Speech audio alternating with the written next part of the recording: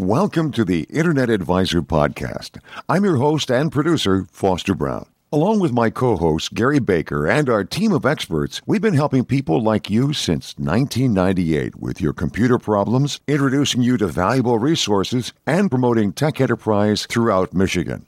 The Internet Advisor is a 2-hour podcast recorded every week at the studios of historic WJR Radio in Detroit. Both hours of the show are available each week on this podcast and are streamed to our affiliates across the state of Michigan. We're also proud to be part of Detroit's newest and fastest-growing podcast network, PodcastDetroit.com. And now, here are your hosts with this week's Internet Advisor.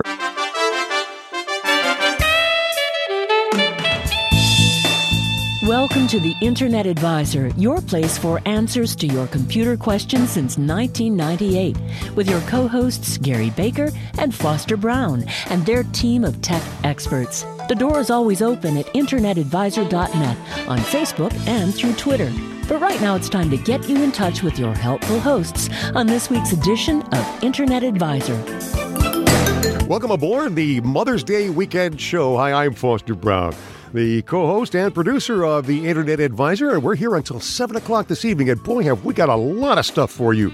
We're going to be talking about an incredible security attack that took place around the world with Caston Thomas in just a minute. We're going to be talking about a program called The Bridge with Coca-Cola. Second hour, we're going to be meeting the new Blue Pigs. They're not that anymore. They're called Badges of Honor, and we'll be launching a brand new song for them.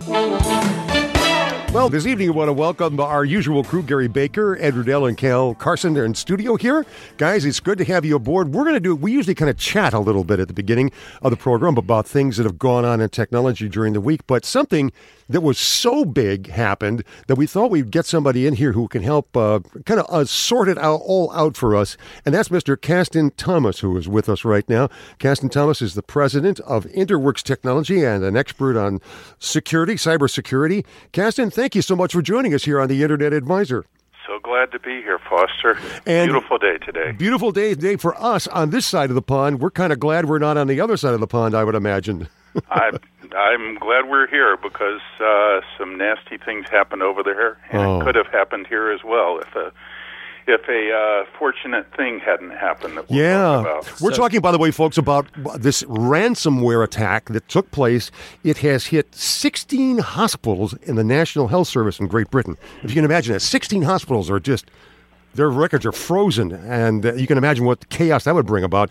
And then up to 70,000 devices in 74 countries have been hitting banks. Right. Incredible network. They said that it might be targeted, but I'm not so sure it's targeted. Have you found out any more, Caston? I have not.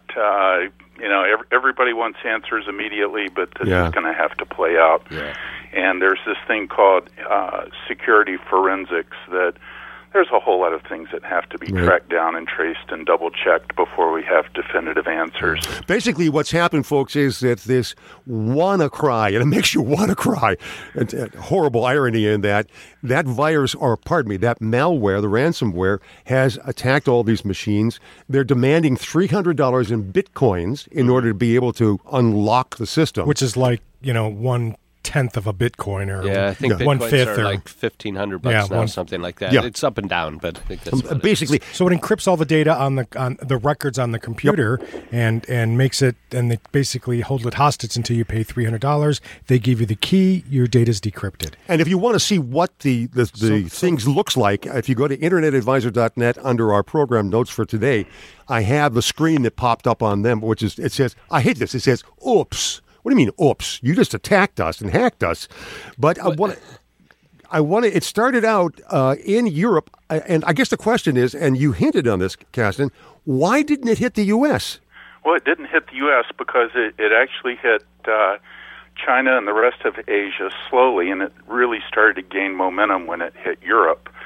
But there was a young gentleman, I believe he's 28 years old. They have not identified him. He's asked to be anonymous, but his online moniker is Malware Tech. He came back from lunch and saw his inbox blowing up, and with all of this news about something happening, well, he was a cybersecurity researcher, And he started digging into the malware and found what is called a kill switch. Oh.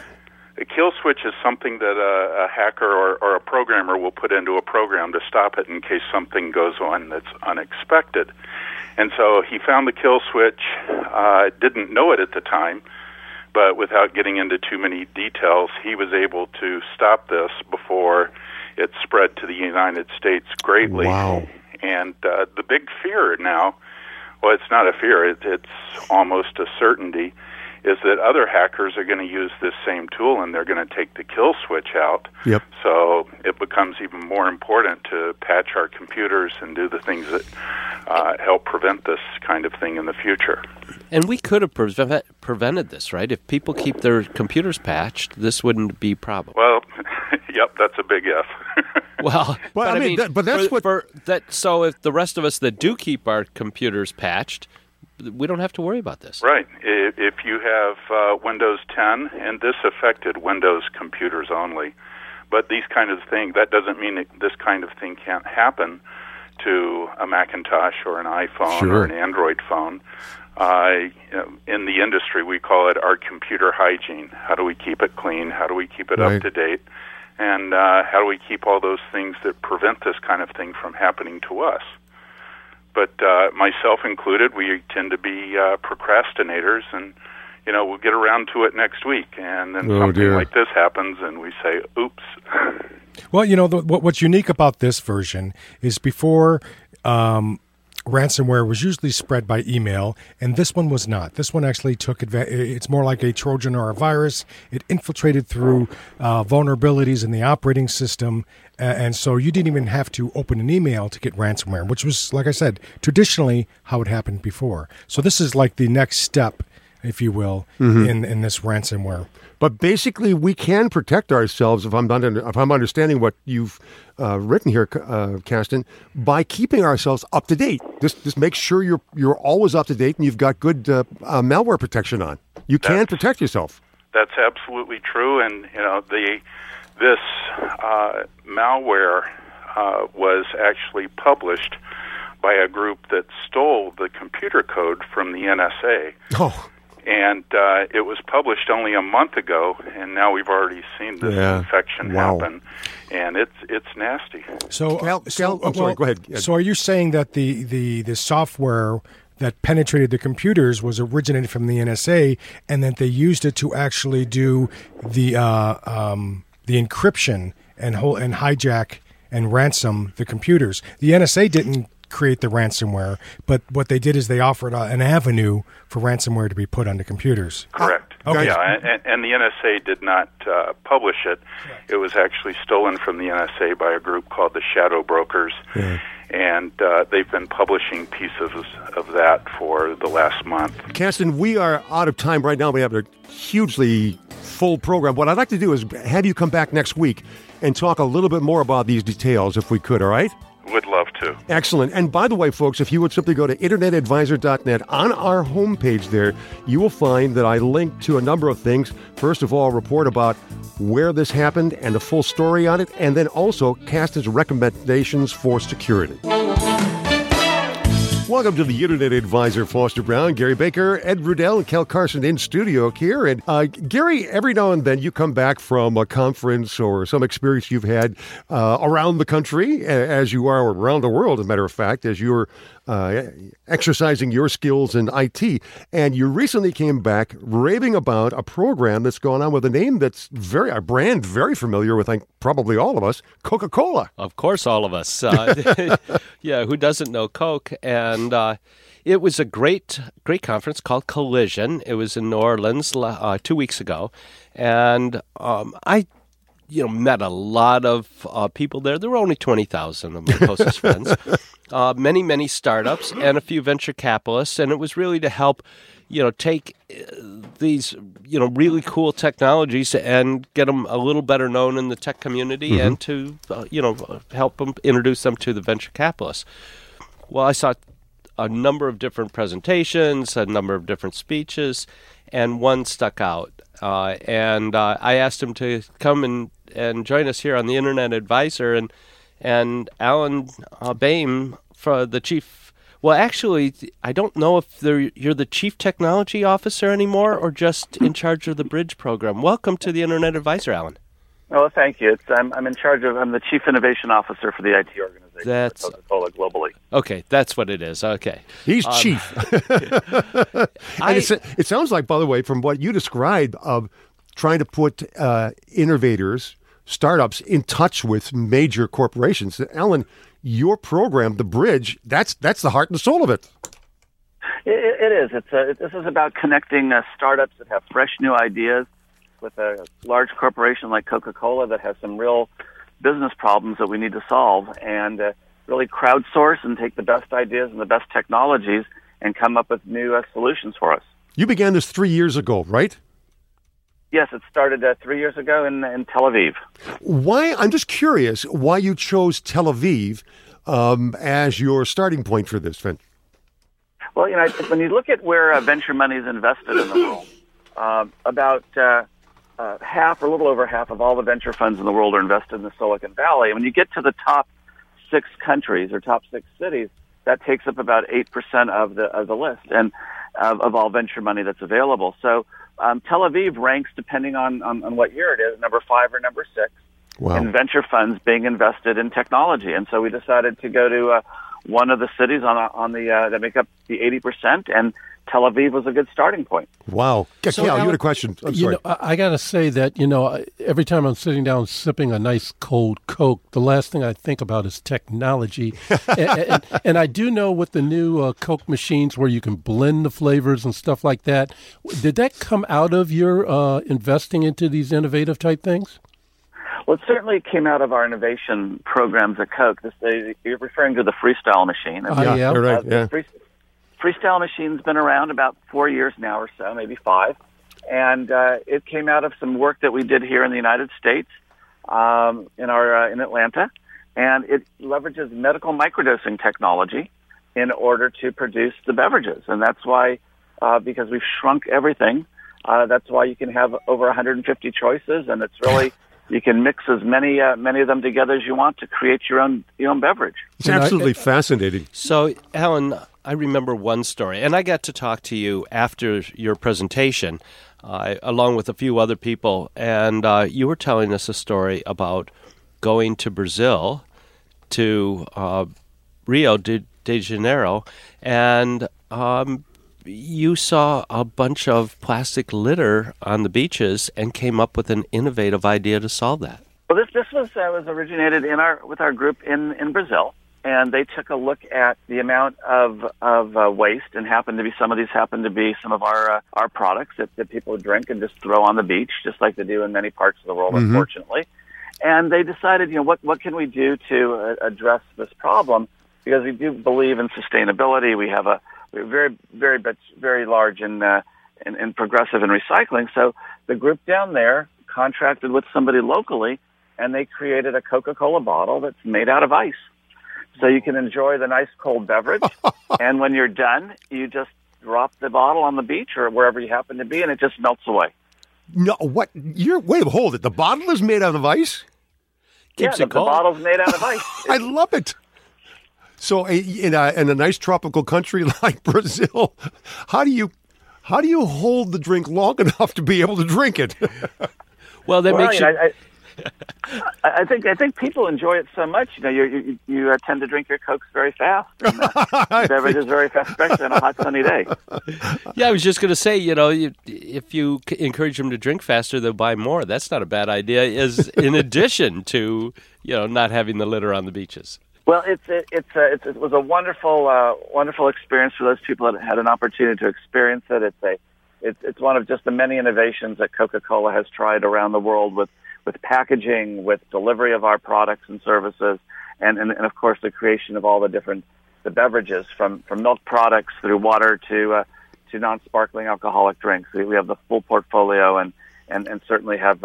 Try to be as creative as possible in how you can enjoy these things. Alan Bain, by the way, is our guest here. He's the Chief Technology Officer and Chief Innovation Officer and Chief Architect at Coca-Cola. and we're talking about the program called The Bridge. By the way, if you go to our homepage, internetadvisor.net, and you click on the show notes for today's program, there's a video there that you can run. It's about 6 minutes long, in which Alan is featured along with some other people, and one of the innovators from Israel is on that screen as well, so you can get a better idea of the whole program that's there.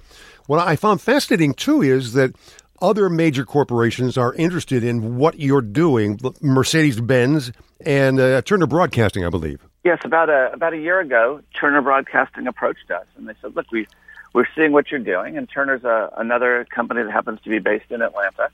And they said, we'd love to join you. We'd like to understand this. We'd like to bring some additional innovation to everything that we're doing. And we, as good partners, we reached out to them and had some discussions of let's try it and see what happens. And it was very, very successful last year. We both learned a lot about how to bring innovation to large companies and how to work with startups. That Mercedes-Benz reached out this past year and said, look, we'd like to join too. And I love it. That's great. Let's put Mercedes together, which is a great brand in automobiles and other things that Daimler's into, along with Turner, which of course has everything from CNN to Cartoon Channel to others, with Coca-Cola, and let's put collective minds together and see what happens. Wow.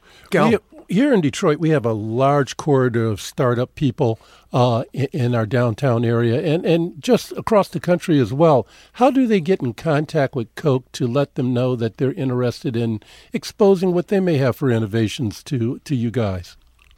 Well, so in many cases, because innovation can be of many different types and different subjects, sometimes the innovation and some of these new ideas are best suited for the local bottling partners that we have that are based in the community. Some of them are more appropriate for the headquarters in Atlanta, and certainly people can reach out to the Coca-Cola company that way. And if you happen to be in the Atlanta area, or if you happen to have a startup in Atlanta or want to relocate to Atlanta, we have a program in Atlanta that we call the Bridge Community, which is also sponsored by a number of major corporations in Atlanta, with the goal of trying to help develop the ecosystem in Atlanta with startups and provide opportunities and training to new entrepreneurs as well. So there's other ways too. You have a very unique way of finding the really good startups, and that is through the venture capital community. Oh yes, we work very closely with the venture capital communities, the incubators, the accelerators, and other investors, angel investors and the like. We spend a lot of time with them. A typical venture capital firm will see about 3,000 deals a year, or potential deals a year, and they'll invest in between, say, three or five of those deals. And so what we do is we partner with the venture funds and the other investors. We let them screen things that are of interest to them and of interest to us, and they bring us technology, they bring us new business models that may be of interest to us someplace in the United States or elsewhere in the world, so that we can test and pilot. And if it works out, Alan, it's something that we can expand. Excuse me, could you hang on a second? We're going to take a quick break. When we come back, I'm going to find out about some of the companies that you've worked with. Welcome back to the Internet Advisor. Today we're talking with Alan Bain, who is the Chief Innovation Officer and Chief Architect of the Coca-Cola Company. And thank you very much again, Alan, for joining us here on the Internet Advisor. It's a delight having you with us, and I'm fascinated with the innovations that you have both come up with and your partners have come up with, like the one in Brazil with a bottle that's made out of ice so that it doesn't leave a footprint at all anywhere. What are some of the other innovations that have popped up around the world as Coke is being sold? Oh, certainly. So, we have a long history of innovation. Everything from the bottle itself was very innovative. The history on it was that we wanted you to be able to find the bottle in the dark and be able to differentiate a Coke bottle from another bottle, and that's all kinds of stories there. But more recently in Singapore, where the workforce in Singapore in the construction area tends to be a lot of expats, people that come in from other countries. Mm. And if you've ever been to Singapore or seen pictures of Singapore, it's a city-state that is just fantastic. It's modern, and it's full of skyscrapers. Well, so right. the workers are literally 20, 30, 40, 50, 60 stories up in the air working, building these things. And it's very hot in Singapore and humid. So our local community there, Coca-Cola community, got together, and they got together with a lot of the school children, And the school children decided, we'd like to be able to deliver thank you notes to the workers. They attached the thank you notes to some Coke bottles. Coca-Cola provided some drones, and we took the drones and took them up in the air tens of stories high and delivered these thank you notes and delivered the cold Coca-Cola bottles to the workers so they could enjoy something cold and feel a connection to the community at the same time. Oh, that is absolutely fascinating. That is a wonderful example of a collaboration between your local partners and this massive global organization. Well, Foster, Coca-Cola has a record of just being very good with the community, very helpful in so many different ways, philanthropic in many ways. And when you start to marry that with some technology like Alan just described, wow, that's pretty cool. And it makes you want to say, well, let's see, I could have a Coke product or I could have some other product. Yeah. Let's go support these guys. And right? When they're deeper into the community, too. Cal? But the only problem is things go better with Coke, except keyboards on computers. That certainly is true. Well, Alan, you have a whole group. By the way, folks, again, if you go to internetadvisor.net, our homepage, you'll find on our show notes a link to a video which will give you about 6 minutes of describing the whole program of what's that's called The Bridge. And you'll see the bridge that's made between startups in Israel and the Coca-Cola Company. It began 3 years ago. Alan, looking at those companies, I think there's 10 of them, I think, in the video, if I'm not wrong. Could you single out maybe a couple of them to talk about, let's say, some of the innovations in marketing that were built, where you built a bridge between those folks and Coca-Cola? Certainly. So in the marketing area, one that comes to mind is a company called Fusic. And what Fusic does is it allows anybody sitting at home that has a cell phone or being out on the streets with a smartphone, that you can actually take some video, and it almost creates like this green screen effect, if you may. And it allows you to put yourself into a music video or into a theatrical trailer release, anything that the Coca-Cola Company is licensed or Fusic is licensed, so you can become part of the show, if you may, part of the trailer. So you may remember the Hilltop video, which is one of the classic Coca-Cola videos about "I'd like to teach the world to sing." Oh yeah, back in the '60s, it was early '70s. It was great. And it was also recently the closing act on one of our recent TV shows as well, on last version of a TV show. But what we were able to do is people were able to record themselves, and then they can merge it into this iconic video, and then they can share it with their friends, and they can share it. It can be viewed anywhere. It can be shared. It can be it can be put onto Facebook. It can be sent through Instagram. But it's a sharing environment. So that's a wonderful marketing program that we did recently. Oh, right, and that blended in the music as well. It blended in the music, and you had the option of either singing if you were so inclined with your voice, or you would just lip sync along as well. You had your choice. Or if people would allow you to sing along with it. That's true. Can you think of another example of one of the startups that you've seen growing with this program called The Bridge? Yes, certainly. There's another startup that we had, and it was really more of a technology trial here. Augmented reality has been around for many years. And a lot of companies have not found any useful purpose for it. Right. We've seen a lot of promotions. We've seen a lot of marketing programs. But we decided to take this technology and say, could we actually apply it to our business? So if you can imagine, if you're a store owner and Coca-Cola or somebody comes in and says, look, I'd like to set up a display in your store. I'd like to put it on the end of the aisle, wherever it may be. And here's a drawing of what it looks like. And you might look at it and say, well, look, I'd like it moved to the left. I'd like it moved to the right. Can I put it on another aisle? And it would take 2 or 3 visits.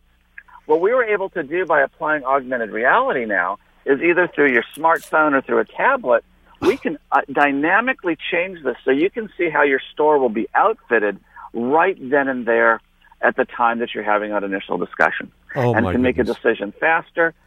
And the side benefit, which we didn't count on, because one of the breakthroughs in the technology was it was now markerless, meaning you didn't have to set any markers on the floor in order to project these images, right. was that we were actually dimensionalizing the space so that the returns went down because we had the correct dimensions the first time as well. So we learned something that we didn't expect also along the way. That is absolutely fascinating. Where did the germ for this idea come from? Was this your baby, or was it something that you had seen percolating in the IT world before you began to implement it 3 years ago for Coke? Well, many corporations have tried to innovate through different methods. I live in the Silicon Valley. I've seen a lot of things that have worked and have not worked. And what we know is that it has to be a win-win for everybody. And I think that's what's unique about the program is that many times these programs get put together by corporations or third parties, and there's claims on the IP, there's equity demands, and we bypass all of that. At the end of the day, we're trying to fit into the community. We want the startups to prosper. We want the investors to prosper. We want the corporation and our customers to partner. So by taking a collective cooperative approach, that's what makes this thing so unique and has made it so successful. And Kel? Is there anything in the future? I mean, because with all things internet and that sort of thing, the freestyle machines, can they be tied into the internet in such a way where, I can go up with my phone, be able to pay for my Coke and be able to get a freestyle situation as opposed to the traditional vending machine that has the bottled product? Well, today, the machines dispense product like it's a dispensing machine like you would see in any type of a restaurant or a theater chain. But they already have interfaces on them where you can take your phone up, and you might have a favorite drink that you've mixed in the past. You have the ability to take that and by putting your phone up against the screen on the machine to actually pour your customized drink. Or you can share that code, if you may, with all of your friends so that your friends, next time they come to any one of our freestyle machines, here's Cal's Coke, up to it and enjoy it. Oh, great. That is something else.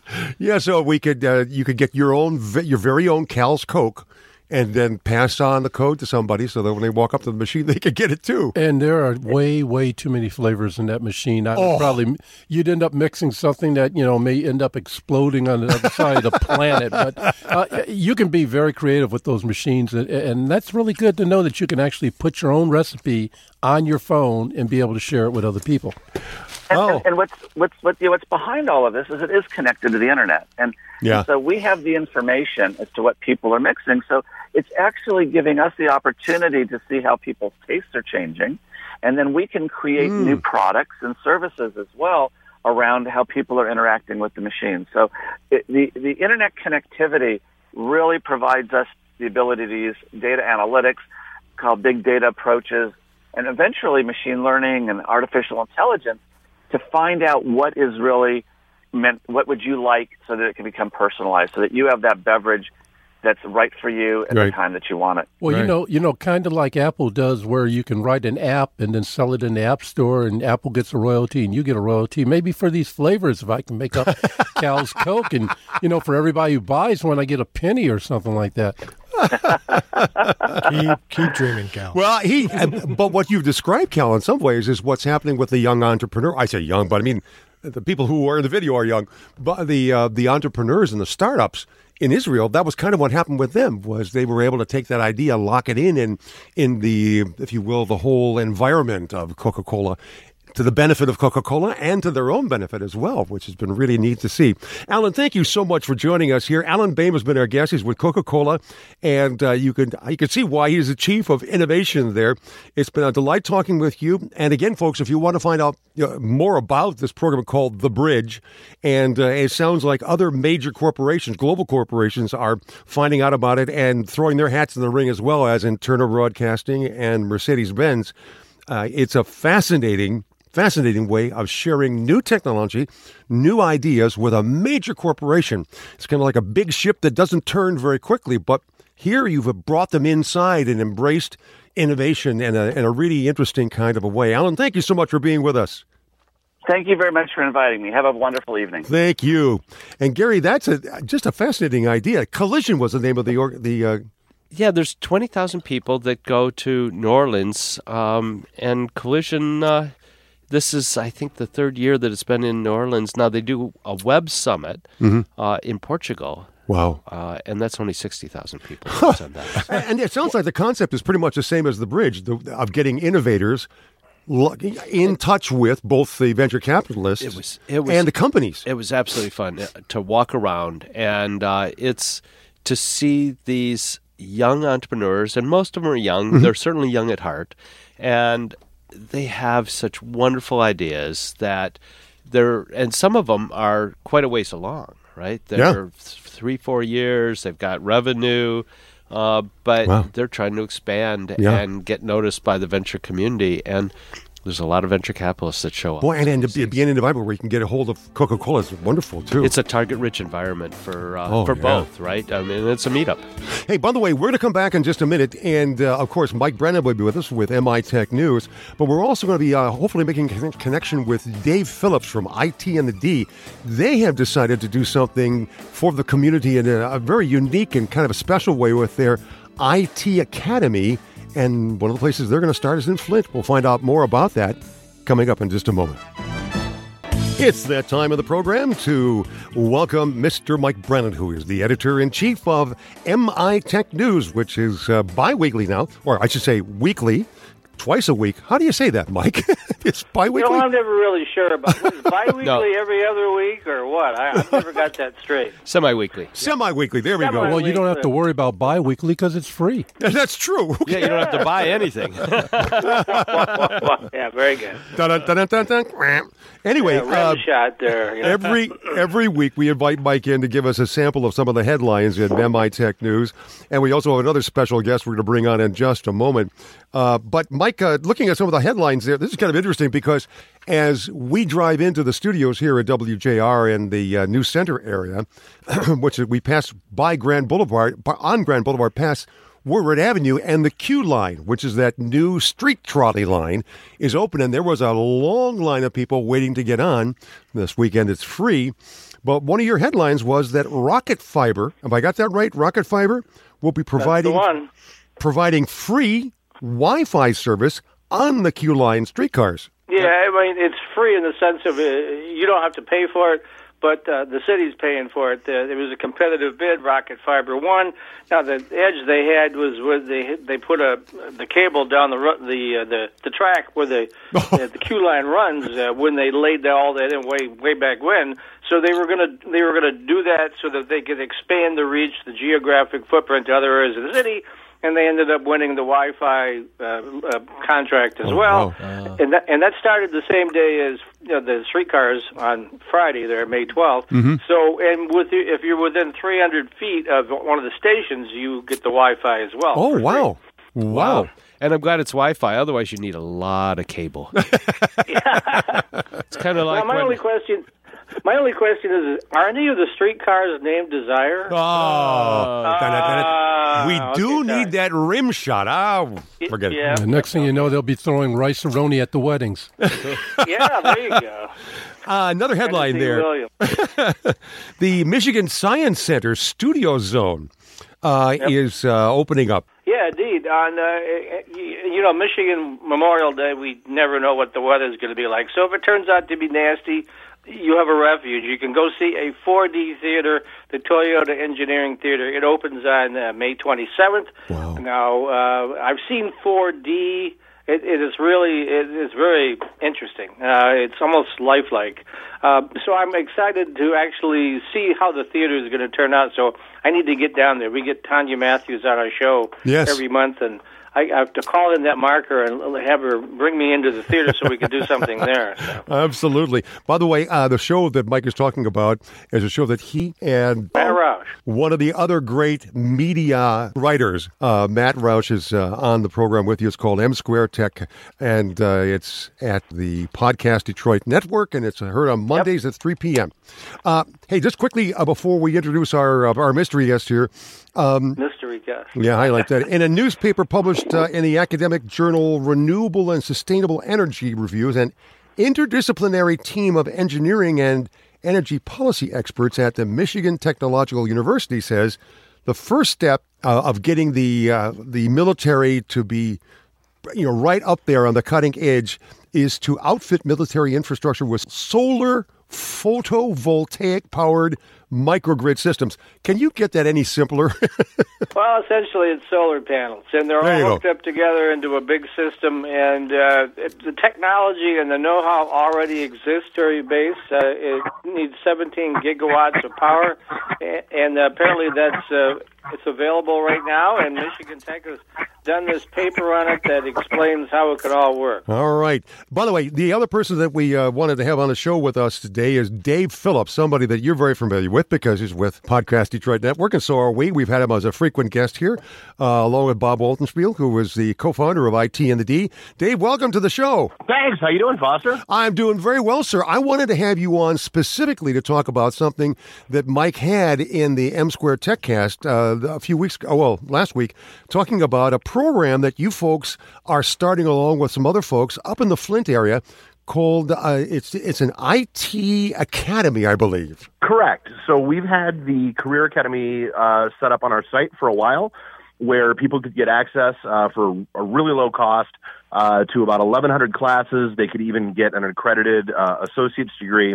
What we've done is we've partnered with MEDC, the state of Michigan, the Mid-Michigan Goodwill, and a couple other folks where, Flint obviously needs a lot of help. Oh, yeah. So for literally no cost through grants and everything else, people can go through and get those entry-level certifications. And this is kind of a key difference between what we're doing and what a lot of other programs are out there. These are the CompTIA certs, A+, Net+, Security Plus in particular, that employers are looking for.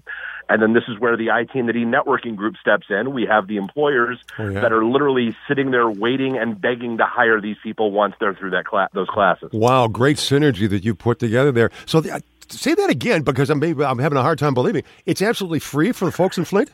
It is completely free, Wow. and we are looking to expand it into, obviously, Detroit and throughout the Metro Detroit and Southeast Michigan region.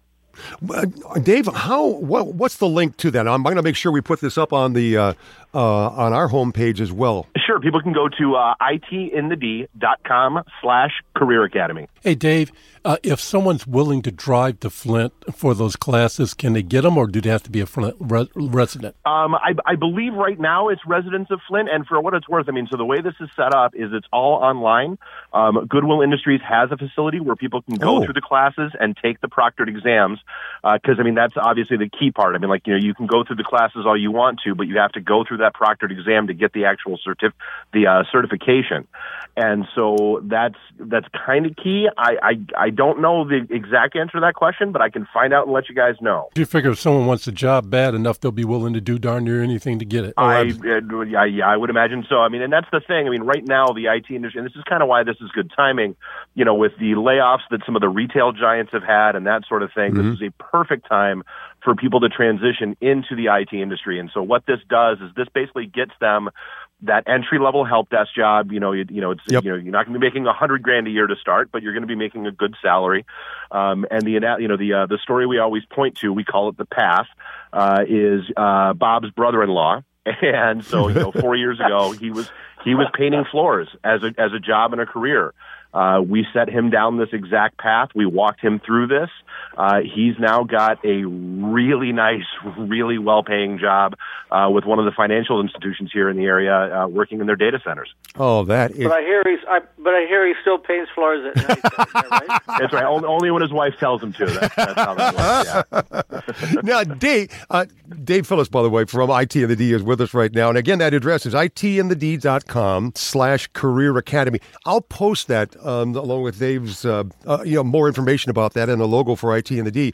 Dave, this isn't just, this is online, but you're seeing, if I'm not wrong, Mike, and you maybe let the cat out of the bag on this. This is just the beginning of what you're hoping to do throughout. Oh, Michigan. Absolutely. Yeah. And this is just step one. Obviously, the MEDC and the state really wanted to, try to do something for Flint because of everything that's happened there in recent history that we all know. But no, the intention is very rapidly to roll this out to other areas and other regions as quickly as we possibly can. So when I think that one of the things I really like is you don't have to have any skills. You don't have to have any background. They'll teach you all this stuff. Exactly. So, I mean, that's the point behind these, these three particular classes, the A+, Net Plus, Security Plus. They are designed to take someone who knows nothing about computers and get them into that entry-level help desk job. Wow. And then the point is, you stay there for 6 months to a year. Sure. You figure out what you want to do, what you like, what you don't like, and what you might want to study up on next and grow and mature in IT. That is fantastic, and what a great place to start with that offering to Flint. But as you said, this is just the tip of the iceberg. Dave Phillips is with us here. He's from IT and the D, and the other folks who run the Podcast Detroit Network. We're part of that, and so is M Squared Tech. Yes, thank you.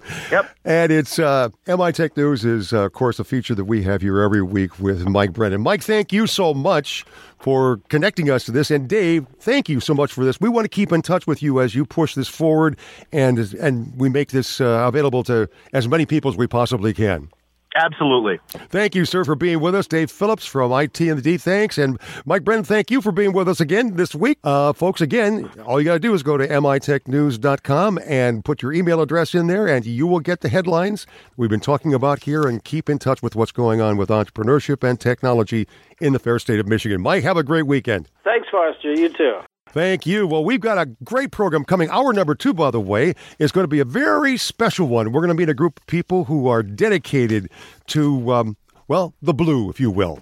And I'll tell you more about that in just a minute. Before we let go, though, I want to thank our Board Master Supreme, Eric Dorsch, who is our engineer here today on the other side of the glass, along with Logan Standifer, my producer here. Thank you so much for keeping things going here.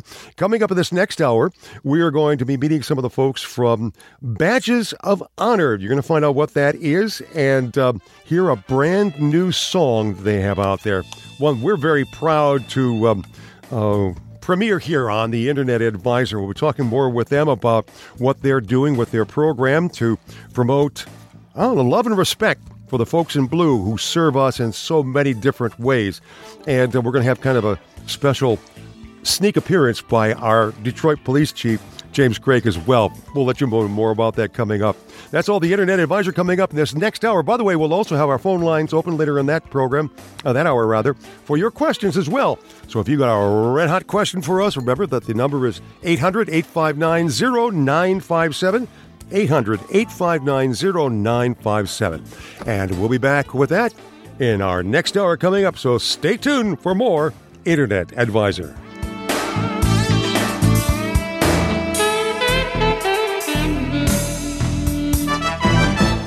You're listening to a podcast of the Internet Advisor Show. To see the show notes for this program, visit our homepage, theinternetadvisor.net. You'll discover past podcasts, our free toolkit with software to clean up your computer and keep it running strong, and many other resources. You'll also find links to mitechnews.com, our co-sponsored weekly tech and entrepreneur newsletter, edited by Mike Brennan. If you have a question for our hosts, just click the contact button on the homepage and send us an email with the details. And don't forget to look for us on Facebook and Twitter and at Detroit's newest podcast network, podcastdetroit.com. Now, let's get back to the second hour of the Internet Advisor.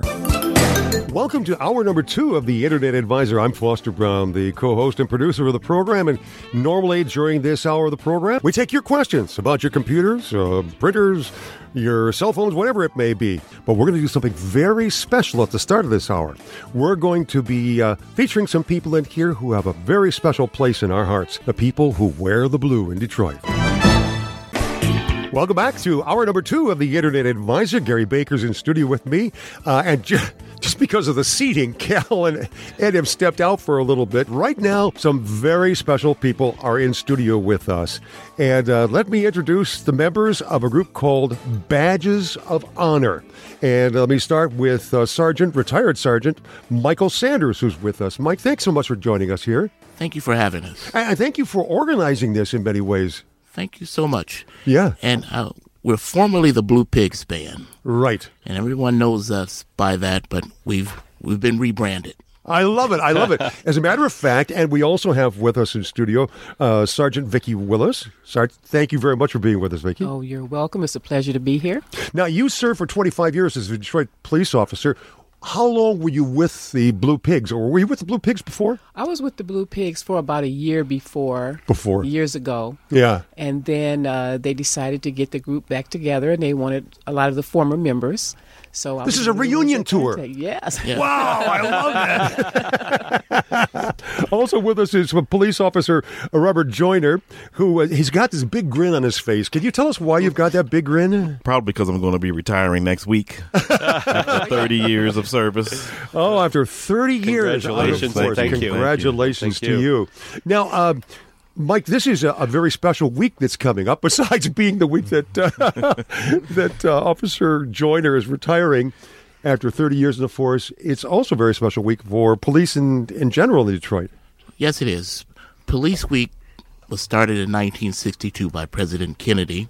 He thought that we would actually want to memorialize police officers.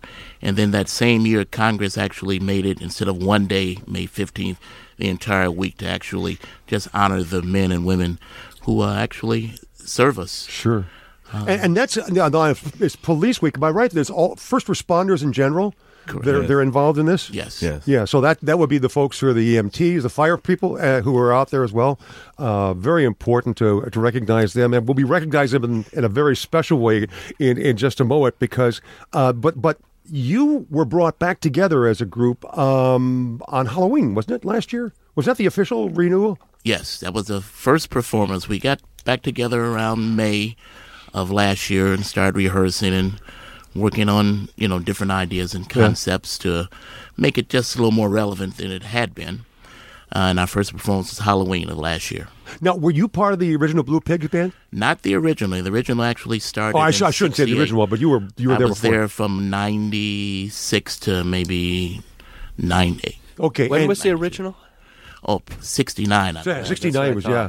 Right after the riots, I think. Right and after that was the one of the riots. ways to get people to really start to respect our police officers Right. again. Yeah. And actually, with one of the original members, Charlie Henley, he is still working every single day. He's just not singing anymore, but he has probably about 50 years on the job. Wow. He's actually still And Vicki, working. you came in last year when the band was put back together again, right? Mm-hmm. I made a return after I had retired. I was retired for about 3 years, and then I came back as a police assistant. Oh, I got And you. so I'm working as a police assistant right now, Oh. and also participating with the Blue Pigs, or the Badges of Honor. Badges of Honor now, yes. And Bob, how about you? When did you get in touch with the band? It was 1996, and then I stayed on with the group until about 2013. Mm-hmm.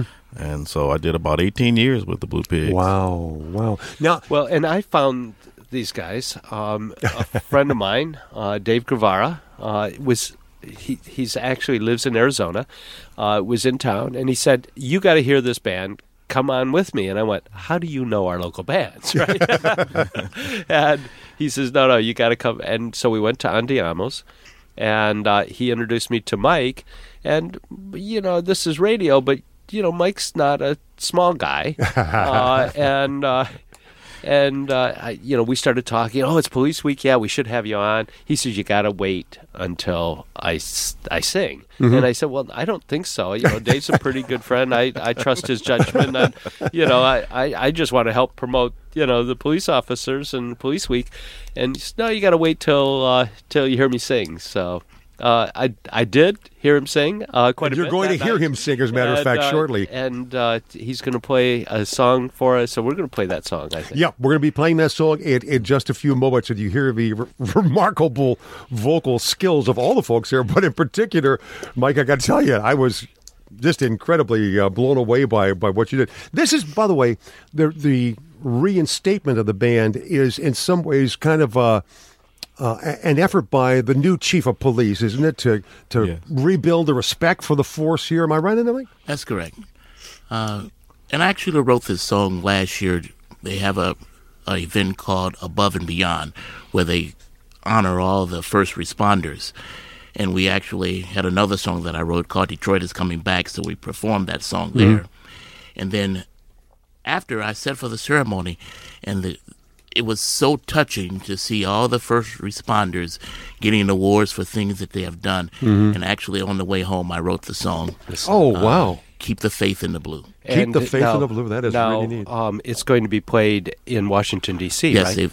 we've worked on a video, and the chief of police I think he's going to launch the song on Monday at the convention in Washington, where all the chiefs and... Yeah, we had hoped to have him with us by phone, but he's going to be with us in the song, which you'll hear very shortly after we take this very quick break. We're in the studio with the folks from the Badges of Honor Band. They're formerly called the Blue Pigs. I like this title of the band much better, and you're going to hear some incredible vocal qualities there out of Mike Sanders, Vicki Willis, and Robert Joyner, 3 Detroit police officers, 2 former, 1 about to be former, who are members of that great band. And we'll be back with that very special song in just a moment. Thank you all for joining us for the second hour of the program, where we're doing something very special here. Next week is going to be National Police Week, and it begins on the 15th of May. And we have a very special song that we're going to, it's a launch for us. It's our premiere of this, although the song has been out for a little bit of time. Well, and we're scooping the chief of police, Craig. That's right. he's going to take and use that. He's a keynote speaker in Washington at the police chiefs convention there for Police Week, and he's going to. Now, we haven't seen the video, so the video we can't scoop. Scoop that. This will be the first time it's been played anywhere. All right. I like that, folks. So thank you guys very much. Thank you. We'll let you know more about where you can get hold of this. On our homepage, you can get hold of this. But right now, the first voice you're going to hear at the beginning of this song, by the way, and the name of the song is? Keep Your Faith in the Blue. Keep Your Faith in the Blue. And the first voice you're going to hear is our Detroit Police Chief, James E. Craig. Hi, I'm Chief James Craig of the Detroit Police Department. And I'm dedicating this song to all of the first responders who risk their lives every day, who serve and protect their communities. I'm asking everyone, all of the listeners, to do one thing, to keep the faith in the blue. Many have paid a price, the ultimate sacrifice, to be there for you. Each day we start our shift, never questioning what if. We have a job to do. We swore an oath to serve and protect. And sometimes we do these jobs and get very little respect.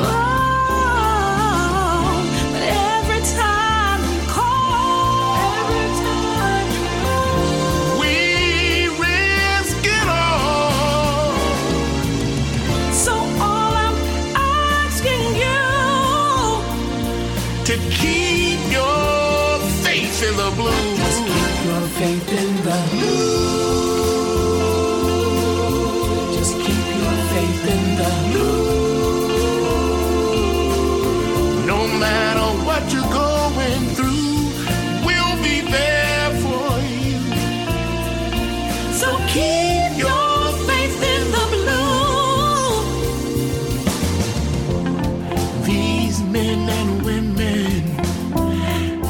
danger every day. And when you need some assistance, our only answer is I'm on the way.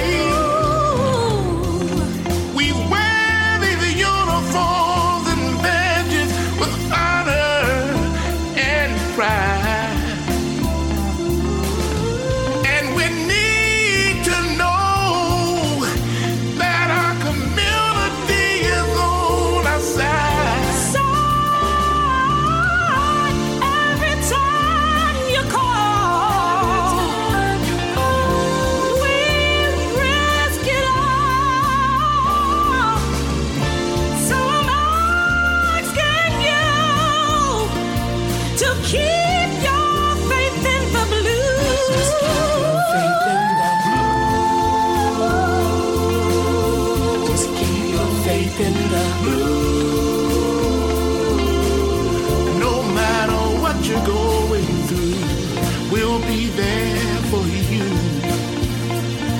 So keep your faith in the blues. Just keep your faith in the blues. I see a fireman running to a burning building to save a cat. I see an EMT worker help a man with a heart attack.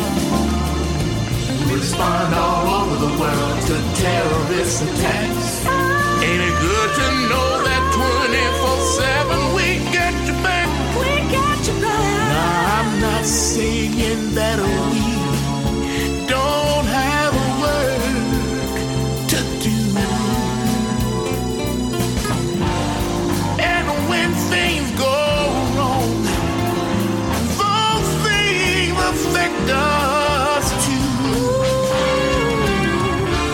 You can rest assured that we'll get it straight. All we need to do, just keep the faith.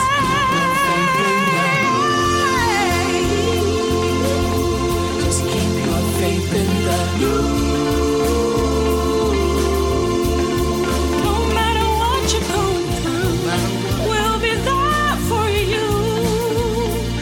So keep your faith in the blue. Just keep your faith in the blue. Just keep your faith in the blue. No matter what you're going through, we'll be there for you. I want you to keep your faith in the blue.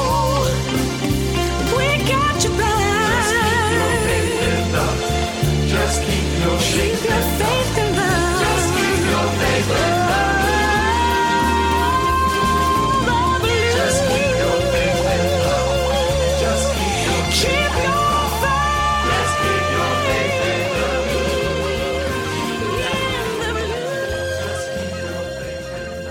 the. Remarkable vocal talents of one of our guests here. He's also the person who wrote that song, Mike Sanders. Congratulations. Thank you very much. What a song. That is incredible. We were kind of teasing about it during the break, but where we are in our studios here, we're very close to Motown, the Motown of Berry Gordy and Motown Museum. Yeah, Motown Museum. Is close by. Cal? Which brings up a question. Who produced it for you, or did you do all the production, the whole shooting match, or what? I did the production. We're actually playing all the instruments. We recorded it at 24/7 Recording Company. Mm-hmm. It's right out in Grosse Pointe. But we did it all ourselves. That is remarkable. Let me introduce the people in studio because they were part of that as well. And you just heard the voice of Sergeant Mike Sanders, 37 years on the force. He's retired now. Sergeant Vicki Willis is here, retired but now back, right? Yes. Okay. 25 years of active duty, and you're back now again, active duty. Police Officer Robert Joyner is with us, and he's about to become retired after 30 years on the force, right, Bob? That's correct. I get to see what that's about. Yeah, and then you can come back like Vicky did, a few years? Well, who knows? Never say never. Never say never. Also, they're not with us in studio right now, but Patrice Dubois was on vocals, and Willie Colvin was on drums as well, right? So I got everybody in the band there. Excellent, excellent job. And that, by the way, folks, was a world premiere of that song. You heard the whole thing. And, of course, at the beginning of there was our Detroit Police Chief, James E. Craig. It's kind of interesting. I was looking at his history. He spent 28 years in Los Angeles, the majority of his career there, but he was also police chief in Portland, Maine, and Cincinnati, where he was the first black, I think, police chief there. Mm-hmm. And then he's been here for how long, Bob? Maybe about 3 years. 4 years? Yeah, 3-4 years. Yeah. And, Chief Craig and I were actually rookies together. At the precinct. He started here. What precinct?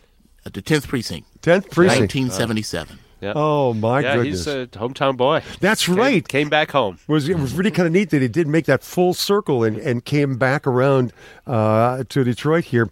And the group is called Badges of Honor, but you may have known them in the past. They were called the Blue Pigs.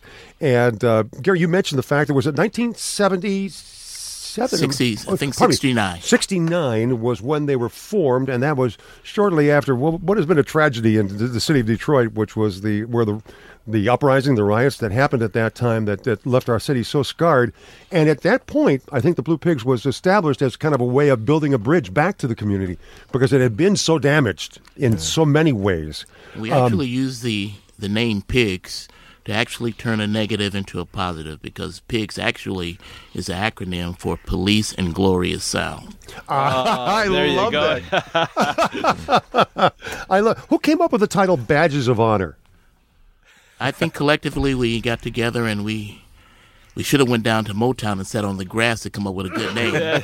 But collectively, you needed a better story than if you over beer one night we decided. But I mean, we thought about the purpose and what we wanted to actually say, and we don't really get enough credit. People who serve nowadays, one bad story, it seemed like it taints everyone. Yep, exactly. But we wanted to say that, a lot of us wear these badges with honor. Absolutely. Matter of fact, we want to come back in just a moment and talk a little bit more with our guest here about wearing those badges with honor. What a very special week that we have going on here. We have decided to expand our program in the second hour. Normally, we'll be answering your questions. I think what's happened is a lot of people are just enjoying listening to the conversation and the good music that is coming out of the group of people who are in our studio. They are members of a group called Badges of Honor Band, and formerly known as the Blue Pigs. Folks who have served in the Detroit police force and who are now retired and are members of a band that has been brought back together again by the new chief of police, well, new for us at least, and that is Chief James E. Craig. In studio with us is Sergeant Mike Sanders, Sergeant Vicki Willis, and Police Officer Robert Joyner, who are with us, and not with us in studio, but members of the band, were the people who put together the music you just heard, Patrice Dubois and Willie Coleman on drums as well. When Cal, you would ask a question, or we're going to ask a question just before we took a break. Yeah, I want to give a little bit of a history about the band itself. But before I do that, I want to also say that many times we say it to the military all the time. Thank you for your service, but we need to say thank you for your service for our local military for all it's worth as well. Yeah. But tell us a little bit about the history of the Blue Pigs, who started it, and what was the purpose behind it. The band started in 1969 by a couple of police officers, Hugh Burrell and Charlie Henley. They had backing from a Hollywood producer who was actually here during the riot, and I guess they helped him get out of town, and he actually decided to do something for the city. So he put a band together, bought the instruments, and they started rehearsing. They selected the members, and the mission was to actually let people see a different side of the police department. The mission, you'd go into schools and you would, have fun, but you would still actually, have a serious message, stay away from drugs, self-esteem. So that's been the mission over the years. Being a police officer over 37 years, I found out that you cannot lock up every criminal. You have to start saving some. Oh, absolutely. And you start saving them in schools. You start early. Kids need someone in the community to look up to. I had a teacher a couple of weeks ago, and she said, my kids are so bad, and they come in the classroom and they just act terrible. What can I do? I said, these kids have not been loved. So when they come into your classroom, just give them a hug. Show them that you care. So that's what the Badges of Honor is about, showing everyone that we do have a side, that we have to do our jobs, but we still care. We care about the community, we care about the seniors, we care about the kids, and we have to show that side instead of all the negative that comes on when you watch the TV. One incident taints the badges of everyone. Yeah, exactly. Vicki, that's got to be hard. Vicki, you served 25 years on the force. Well, back now, and what is the role again that you're in? Right now, I'm a police assistant. Police assistant, okay. But during those 25 years, what were some of the things that you did as a police officer? Well, I started out as a police officer in the mini stations, which was... Oh, I remember those, yeah. A lot of... that's basically community relations, right. And then we also participated in the drug abuse resistance education program. We were DARE instructors. I remember that's right, yeah. And we were in the elementary schools, because that's probably about the right age to start. Oh, yeah. And then I was with the Blue Pigs for a year, and then I was promoted to investigator. So I was investigator for some years, and then I was promoted to sergeant, and I retired as a detective sergeant out of the detectives at the 6th Precinct. Okay. Bob, as an officer, you're about to retire after 30 years on the job. How do you keep a positive attitude? It's just the love for people, a love for the city. You know, I'm a second-generation police officer. My father is a retired police officer. So I watched him growing up and never thought about joining the police department until one day my mother asked me, why don't you join? And I gave it some thought, and here I am. And so It's been a wonderful career. Right. 30 years, 3 decades later. Yeah. Thanks, Mom. It's got to be tough, though, because you see, dare I say, the worst of our society most every day that you're on the street. Am I right, Mike? You see the worst, but you see the good, too. Okay. You know, how do you hang on to that good in the midst of all the worst? Well, and it's difficult. It is very difficult, but you have to. You know, in order to, as we want to make America great again, we have to look at the good part of us. Yeah. And that it has to prevail. The bad side, it just gets more attention. But there are more good than bad. You know, and we just have to concentrate on that and trying to save one kid at a time. One kid at a time. You've been at this, all of you, for a long time. Have you seen some kids really turned around, Vicki? I think so. And with the DARE program, I actually had, some years later, I was working at Internal Affairs, and some of the DARE kids actually tracked me down and was saying how they remembered from the DARE program and what they learned. And another one had a mother who did a lot of homeschooling, and she wanted some of the principles from the DARE program to teach her kids. God bless her. She's one of those people in the trenches. Holy mackerel. And I'm just curious, Bob Joyner, what was your role? Where were you in your service as a police officer? I started off in patrol, and I did that for several years. And then I also had a chance to work plainclothes unit, and then I joined the Blue Pigs. Well, so while you were in plainclothes? No, this was before I joined them. Before you joined them. So, and were the Blue Pigs and now Badge of, is that a full-time job? It's a part-time job. But it's full-time when it comes to rehearsing and working on your craft. Yeah, that's good. You guys, and what craft you guys have. I mean, that song was as good as anything that I've heard over the years come out of Detroit. Very proud to hear it, by the way, I got to say. And we asked you before, Mike, about who produced that, and you said yourself, man. You've got another career ahead of you. Well, let's hope so. It's going to have a national debut, too. Talk about that, because as a matter of fact, it's going to be going on in Washington, D.C. in the next few days. Actually, the chief will present the song on Monday, along with the video that the police department made, along with the song. And we haven't seen it yet, but we understand that it's going to be great.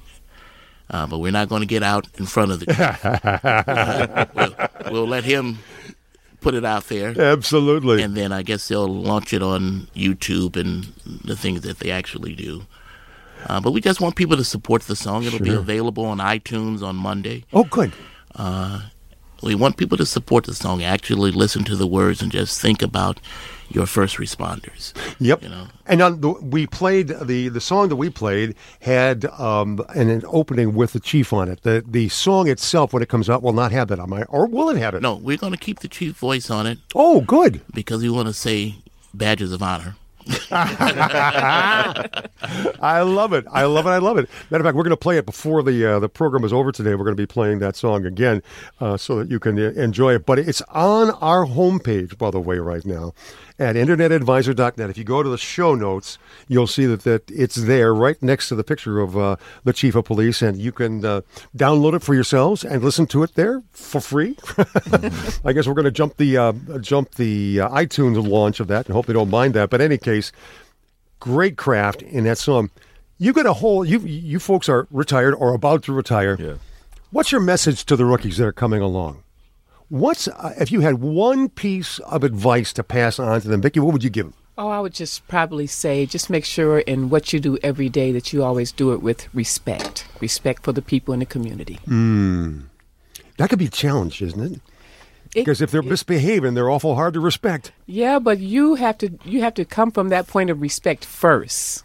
That's where you have an obligation. They don't have an obligation to do it, but you have an obligation to be respectful. To protect and serve, and that's part of that service, isn't it? Yes, it is. Boy, that demands an awful lot of an individual. Yes, it does. You know, when I joined the police department, we didn't have air conditioners in the cars, no computers, and you had to have your windows down. Yeah, they call it 460 air conditioning. And when four you windows rolled down. your windows down, you got to know your community. Oh, yeah. You could hear the people. You could talk to them. They got to know who you were. So on your beat or your route, you knew everybody. You know, I always say that once we rolled the windows up, we kind of tuned out the community a little bit. But the best police officer is one who knows their community. He knows everybody. You have to get out and meet the people.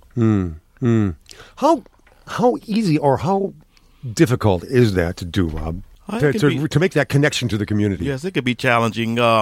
Right now, I'm doing a beat in campus marches.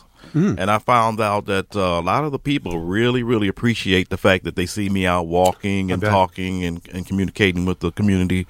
And I've got a chance to meet a lot of nice people. And so it's pretty rewarding, you know, on both ends of that. I would agree with you. Cal, you want to say? What's the, if I could ask the question, would be the best things that the citizens could do to help the police department do a better job? Good question. In my opinion, I think just not be afraid to get involved. You know, everyone sees things, but no one wants to say, you know, just, you know, have to have a relationship with that officer. And if you see something, say something. You know, we have to work together. Absolutely. Well, I want to salute the folks who were in studio here. Sergeant Michael Sanders, 37 years on duty serving the force, and also he is the author of the lyrics that you've heard. And did you write the music for it as well?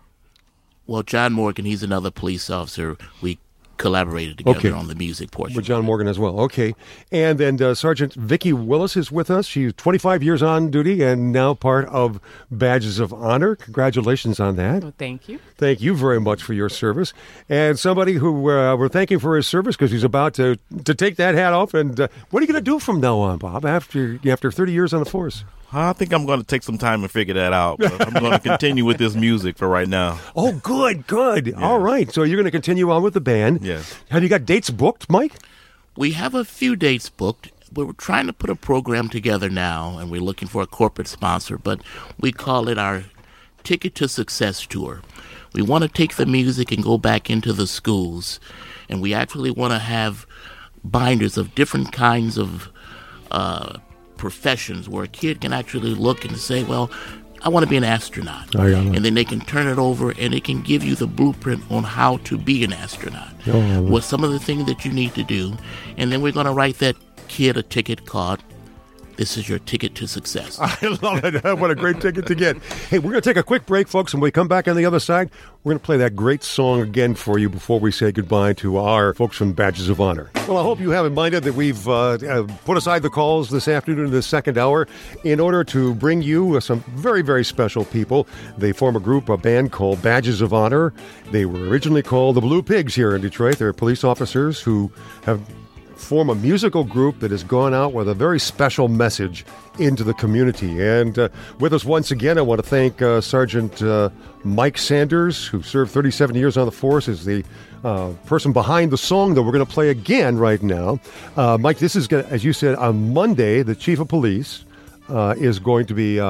He'll be launching the video of the song. That's right. And he's in Washington, D.C. right now. We're talking about Chief James Craig, who is in Washington, D.C. right now, and he'll be launching the song along with a video out there. And that is going to be the start of Police Week, as a matter of fact. So what we want to do is we've just enjoyed the conversation with you and the song, and we want to play it again because of the message that you have behind it. Talk just quickly about that message, and then we'll get that song going. We just want everyone to keep the faith in the blue. Just remember, things go wrong sometimes, but we are working to make them right. And every time you call, we still risk it all. I love it. Here's the song again, introduced by Detroit Police Chief James E. Craig. Hi, I'm Chief James Craig of the Detroit Police Department, and I'm dedicating this song to all of the first responders who risk their lives every day, who serve and protect their communities. I'm asking everyone, all of the listeners, to do one thing, to keep the faith in the blue. Many have paid a price, the ultimate sacrifice, to be there for you. Each day we start our shift, never questioning what if. We have a job to do. We swore an oath to serve and protect. And sometimes we do these jobs and get very little respect. But every time you call, we risk it all. so all I'm asking you To keep your faith in the blue. Just keep your faith in the blue. Just keep your faith in the blue. No matter what you're going through, we'll be there for you. so keep your faith in the blue. These men and women face danger every day. And when you need some assistance, our only answer is I'm on the way. We wear these uniforms and badges with honor and pride. And we need to know that our community is on our side. Every time you call, we risk it all. So I'm asking you to keep your faith in the blue. Just keep your faith in the blue. Just keep your faith in the blue.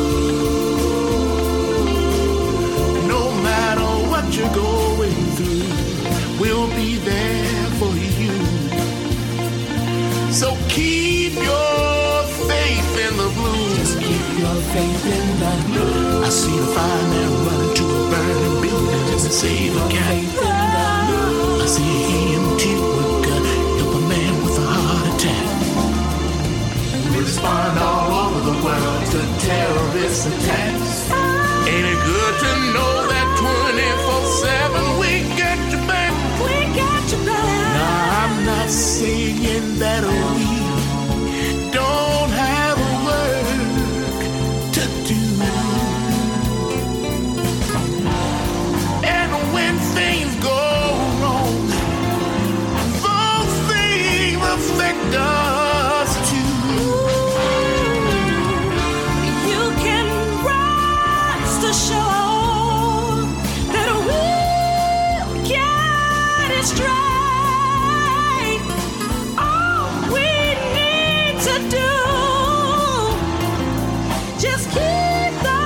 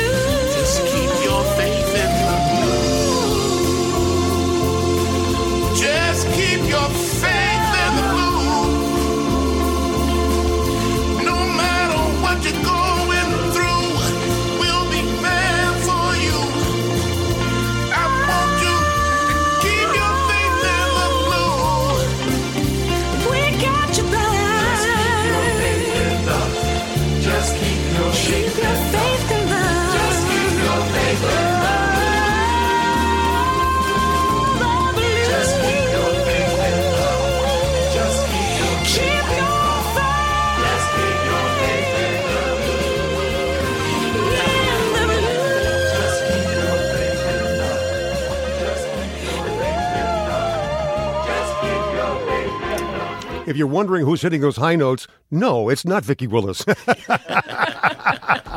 It's Sergeant Michael Sanders. That's a remarkable falsetto that you have. Holy mackerel. You wouldn't believe it looking at you. I hear that a lot. But it's a great sound. It is an absolutely sterling sound.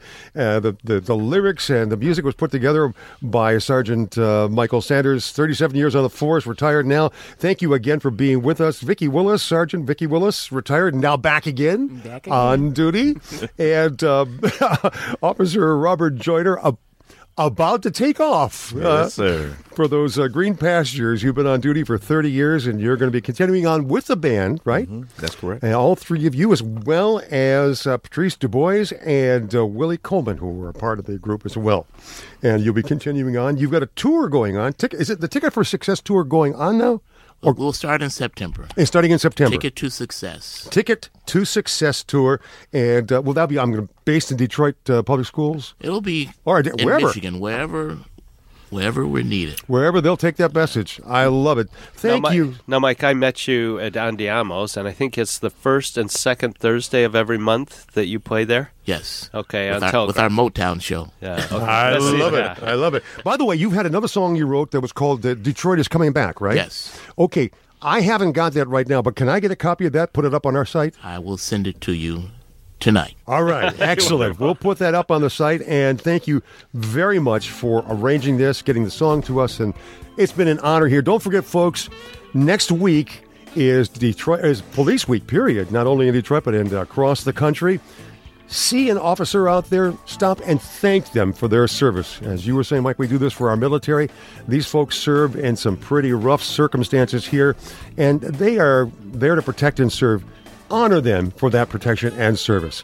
On behalf of them, on the Internet Advisor, have a great week. You've been listening to the Internet Advisor Show, Detroit's longest-running, locally produced computer show, with Foster Brown, Gary Baker, and our team of experts. For more information about our weekly show, to ask a question of our experts, or find the show notes for this podcast, visit InternetAdvisor.net and look for us on Facebook and Twitter. Don't forget to check the other great podcasts available on this PodcastDetroit.com network. Thank you for listening.